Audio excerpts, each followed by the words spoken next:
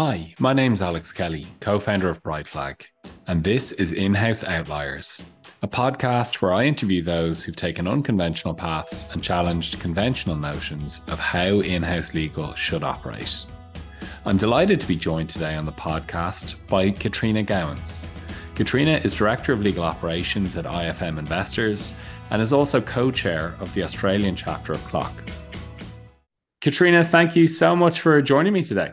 Thanks, Alex. It's great to be here. Katrina, let's start at the beginning. Where did you grow up? Melbourne, born and bred. I spent my schooling and university days here. I love travel, but I love to go traveling when I'm on holidays, not working. And I also worked out that Melbourne is a really livable city and I had lots of great opportunities. So I spent my formative years here and then unsurprisingly started work here as well, way back, almost last century, last millennium. I can certainly attest to Melbourne being a wonderful city, having spent lots of time there with work. It's a fantastic place and almost feels like a home away from home for me. A lot of similarities. And what would you say prompted you to become a lawyer then, Katrina? It's a very interesting question. I don't know that I ever really was gunning to be a lawyer. I think it was sort of just the next step. I think I did quite well at school and thought, maybe I'll study law. I definitely knew I didn't want to do anything on the science or medicine side. I was a bit squeamish. And then got my law degree and thought, well, I probably should get articles qualified, which is what they called it at the time here. So I spent, a year doing articles and then I'd finished my articles and I thought, well, now I should try and actually be a lawyer. So I did that for a few years. And before I knew it, I'd been practicing law at a law firm for about 12 years, I think. So the first kind of step towards your ultimate career in legal operations was moving in-house. What prompted that initial transition from like 12 years in practice? It's quite a long time, obviously, in a large firm. What prompted the initial move in-house? Along the way in private practice, I did a number of secondments where you sort of go into, a company and be an in-house lawyer. And I always loved those. And I think I probably got very good at sort of turning up day one and rolling up my sleeves. And I just loved that approach. So I think I was destined to move in-house. And it was really just about finding the right role at the right time for me. And that looked like Origin Energy at the time. So that was about 10 years ago. And I could see in Origin Energy like an opportunity to be an in-house lawyer. But equally, I think a lot of the things that I'd learned along the way in the sort of area of law which I practiced, which was predominantly sort of consumer competition law, lots of opportunities to provide process improvement opportunities. So things like guidance for the business, rules to sort of help them make decisions and sort of deal with things independently themselves rather than, sort of answering the same question all the time. So I'd sort of done a bit of formative work as a private practice lawyer. And then at Origin, there were a lot of opportunities to really deepen that process improvement and knowledge management. And sort of where that led to then was our general counsel at the time. I think he could sort of see that there was a lot of developments in terms of legal technology for in-house teams. And he had made the technology investment decision to buy a matter management system and a document management system, but saw the importance of actually landing that well with the team. So I kind of always say when you buy technology, success isn't measured whether you can turn it on or off. It's actually whether the people on the ground use it. And so he sort of tapped me on the shoulder and said, would you be interested in sort of stepping into this role to kind of lead that change for the team as a bit of an internal secondment in an in-house team? And so I did that for a year and I loved it. And then I kept going back for more. And sort of 5 years later, I was rolling up my sleeves at all the legal operations opportunities I could find. So, I think if I look back, definitely always had a theme to the things that I did that have a bent towards legal operations in terms of that curious mind to find out and test new things and understand new things. Definitely a strong sort of people focus and working sort of problem solving. And I think also just that drive for process and continuous improvement too. So they were sort of themes all along, but then they really came together when I sort of was able to step into the role as a legal operations lead. I'm fascinated, Katrina. There's so much there in what you've said. Fascinated to understand, firstly, what were the biggest challenges and what was the, I suppose, steepest learning curve taking on the legal ops mandate when your GC, as you say, tapped you on the shoulder? And I remember it vividly. So I'm not sure, Alex, have you got a background as a lawyer? I can't remember. Yes, yeah, You yeah. I do. was a lawyer Right. myself So originally. when you're a lawyer, you turn up and from day one, your inbox is full and people are ringing you and they're asking you to do things. They're giving you things to do. So you are never short of like having something to do and knowing what to do next. Like obviously there's a process in prioritizing and sometimes you need to, think outside the box to come up with solutions. But the biggest change moving into legal ops was I was given a blank page. It was the scariest thing ever. And I'm sure there are lots of other professions out there that they walk into the role and it's kind of like theirs to make of it. But for a lawyer, it's incredibly scary. And it took me sort of a few days to sort of just think over that offer and that proposal in terms of stepping into the role. Like there were sort of broad parameters in terms of we've got this system, we want you to sort of implement it and embed it and make it part of our way of working. But as to that, how you do that and who you speak to and what time you dedicate to it and what resources you've got, there was just none of that. So I think that was easily the biggest challenge. It definitely took a bit of time to sort of build up that confidence to know what you're doing was the right thing. I think, and I'll cut myself a little bit of slack because I sort of went through all of that maybe 5 or 6 years ago before I even called it legal operations. And I think that sort of tag and that name was really only just started to being used here. And so there wasn't the same, embedded network of legal ops professionals in Australia that we have now that you could sort of hop on a call and there'll be 20 other people that have done something and are very happy to share. There are definitely people around that I found.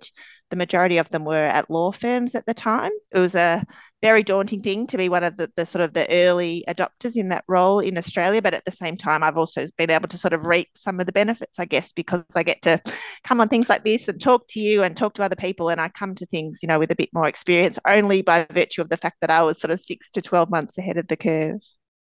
And we might get on to talk about your involvement in the kind of emergence of the legal operations community in Australia and your role with CLOC and with other groups in a moment. But Yep. I just wanted to delve in a little bit on that kind of taking on that remit, as you say. Lawyers maybe don't like to think about we don't like to think about ourselves as being reactive, but inherently that's we're responding to the Yeah. demands of the Yeah. business and providing Yeah. legal advice. And there's no shortage of work, as you alluded to, and it's very different when you're in a role which is broader, longer term transformation. As you say, you have a blank canvas to work with. One of the things that certainly I've encountered for people taking on a legal ops role as well is that they may be less familiar with things like managing a budget and thinking about things in terms of data and metrics in the way that the finance team do, for instance. I'm curious, is that something you encountered in kind of taking on the role? A little bit. I definitely had to sharpen my pencil in a number of areas. I think legal operations, there's not one sort of job description. So I think you can certainly lean into aspects of legal ops where you have a strength. And I think you can sort of put up your hand where, you don't have that skill set. So I'll be the first one to say the things I love, like I love change management. I'll map you out like an amazing plan for changing anything. I love knowledge management and designing sort of knowledge management programs. But when I think about things like automation or automating processes, I can explain it, but I have no idea how to build it on a power platform or code it or any of that. So I think you kind of have to lean into your strengths because with legal operations, there are many different elements of it. And I think there wouldn't be many people on this world that are good at all of them. So I think it's sort of identifying your own strengths and your own sort of areas where you need help. I do think as well that you do build familiarity and you build a know-how, that's sort of a new skill set. So it's no different really, I guess, to lawyers that maybe go and attend a CLE or have to learn about a new piece of legislation. I'm still, picking up skills. And I think the skills I pick up tend to be more me just through tinkering with things or, having conversations with people that are doing it on the ground. So learning about generative AI is sort of a hot topic for anyone playing bingo at home. We've hit it at like 15 minutes in. Didn't take long. No, but those sort of new things that you definitely have to sort of upskill. And I think it's something that I kind of do iteratively as I go along. And one of the things that has been incredibly helpful to legal operations professionals has been the emergence of the broader movement and groups like CLOC. How did Yeah. you get involved with CLOC Australia? I do remember in my earliest days when we started working with customers in Australia, the likes of yourself and Mick Sheehy and Anna Yeah. Glowski were getting involved. How did that all start, and what value do you feel it's brought? Yeah, so I remember, I think they were sort of having quarterly catch-ups, and I was invited. I must have sort of networked into a few colleagues. I think Elliot Lebew, who runs another legal ops podcast, I Yes, I think know Elias. invited Yeah, me along. yeah. Yeah, so he invited me along to one of the quarterly catch-up, and automatically, like, it just ticked all my boxes in terms of people that were in the same boat as me. I think it was, and I think it very much still is in Australia. It can be quite a lonely role internally, because I think the scale of where we're at in Australia is most teams, you'll be a sole legal ops person surrounded by lawyers.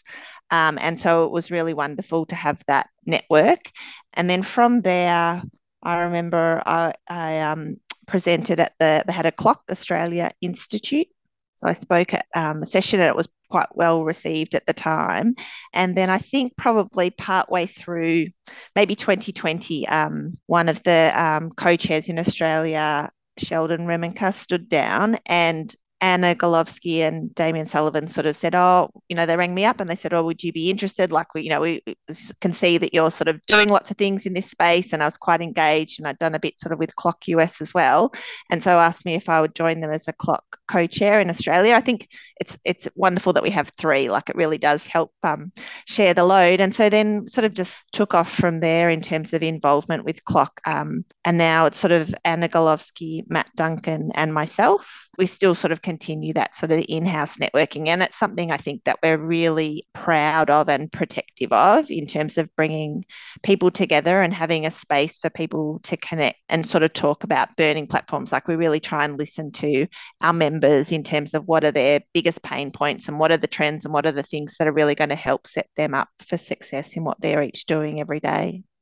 And you touched on something there, Yeah. Katrina, in terms of the scale of the legal department and the legal ops function in Australia when compared Yeah. to the US or EMEA. Yeah. Do you find you've had to kind of tailor the program and the content for your audience in Australia, so that it resonates and it's adding more value, as much value as possible?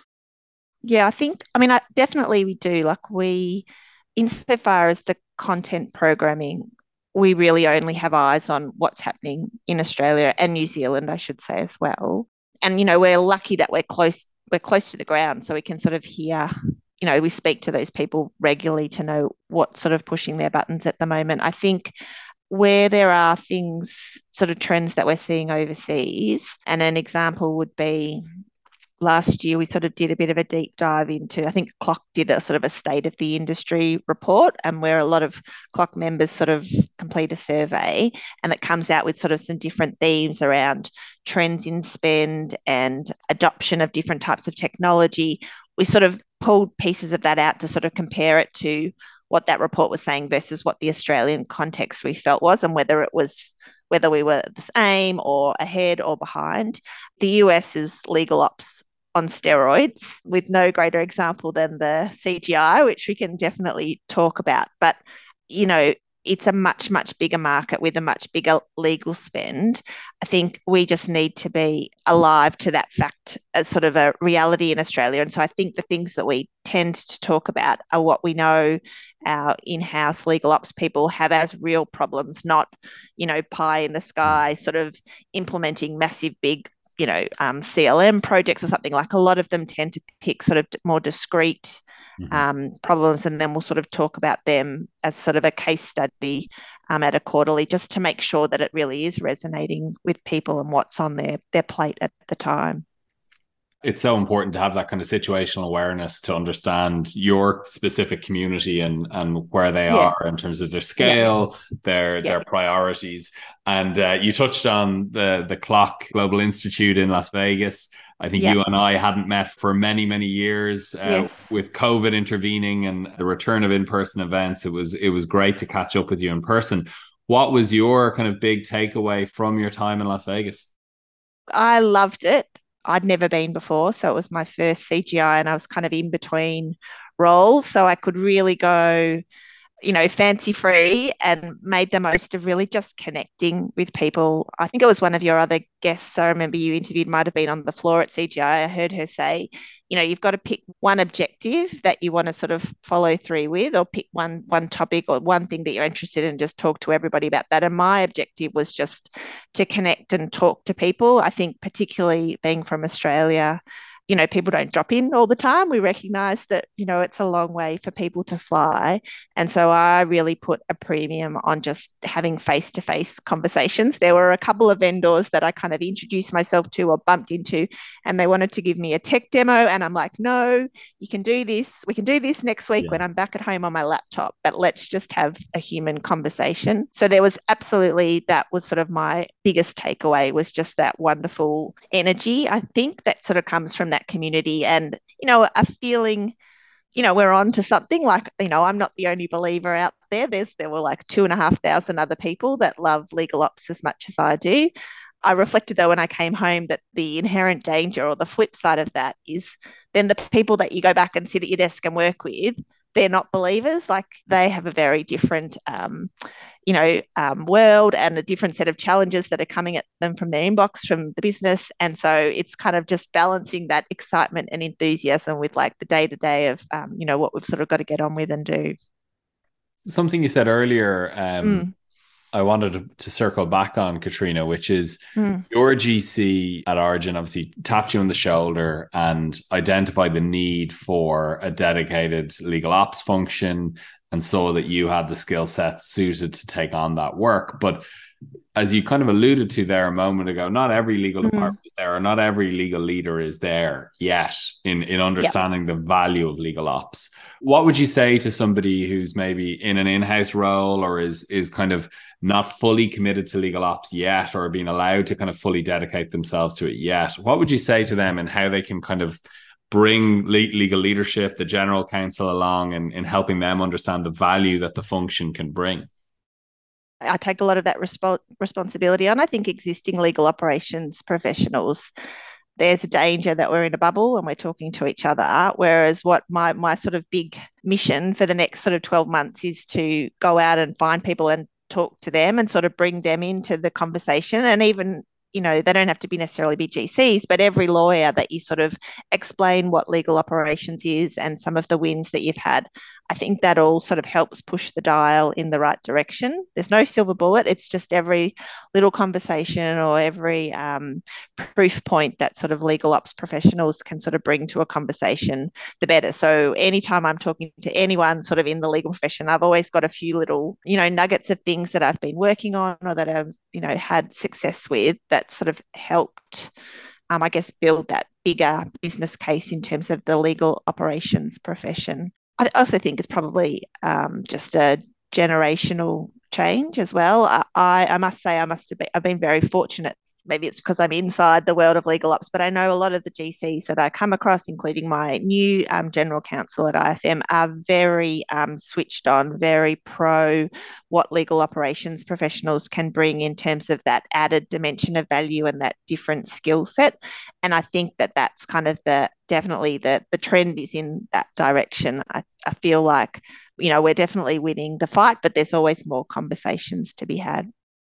100%, and I couldn't agree more. I do think there is a kind of a generational change amongst general counsel underway, where the new wave are way more forward thinking and inclined to invest in the function and see the value it can bring. Yeah.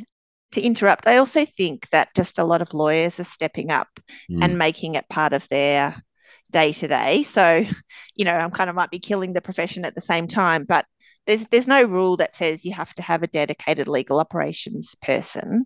And in fact, I kind of live with this tension in our role that if I do my job well and embed all the change things that I set out to do well with the lawyers, I could run out of work and I could make myself, like I'm sort of always looking for the next one. And there's that, that tension there in terms of what we're trying to do, because we really are trying to drive a change for the way that the lawyers work. And I think maybe just naturally some lawyers or some legal teams might already be doing it, or they might have little change champions that don't necessarily have the job title of legal operations, but are meeting a lot of those requirements for their in-house team as well. And so it's really just important that we sort of continue to put our arms around them just as much as the people like myself or like the sort of our members in CLOC that tend to be dedicated legal ops people.